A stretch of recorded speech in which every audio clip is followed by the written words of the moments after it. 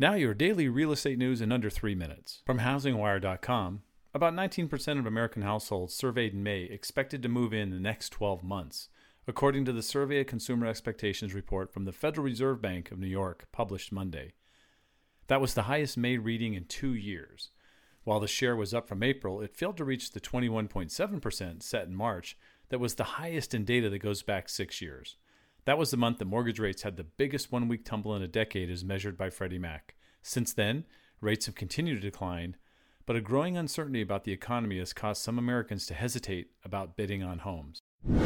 From Inman.com, if you have kids, finding the right home may be a struggle. Parents who shop for a home are more likely to go over budget, put down a smaller down payment, and end up with a longer commute than those who don't have kids, according to a recent study by Zillow. The study, which analyzed data on homebuyers and renters who live with kids under the age of 18, found that this group often makes numerous sacrifices for a home that fits the needs of the entire family. More than 25% of those with kids went over budget, compared to 21.2% of those without children at home. Those with kids were also more likely to put down less than the traditional 20% on a down payment, 66.5% versus 51.6% respectively. From the National Association of Realtors, consumers continue to be under a lot of wrong assumptions about what it takes to get a mortgage, and that may be holding some back from even trying.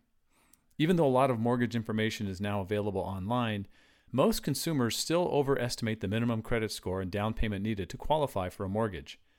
They also remain unfamiliar with low down payment programs, according to a survey released by Fannie Mae of 3,000 respondents. More consumers also report seeing their credit scores recently, yet nearly half still cannot recall what it is. That's your daily news wrap-up. Remember, the source links to the articles can be found in the show notes at dailyrenews.com.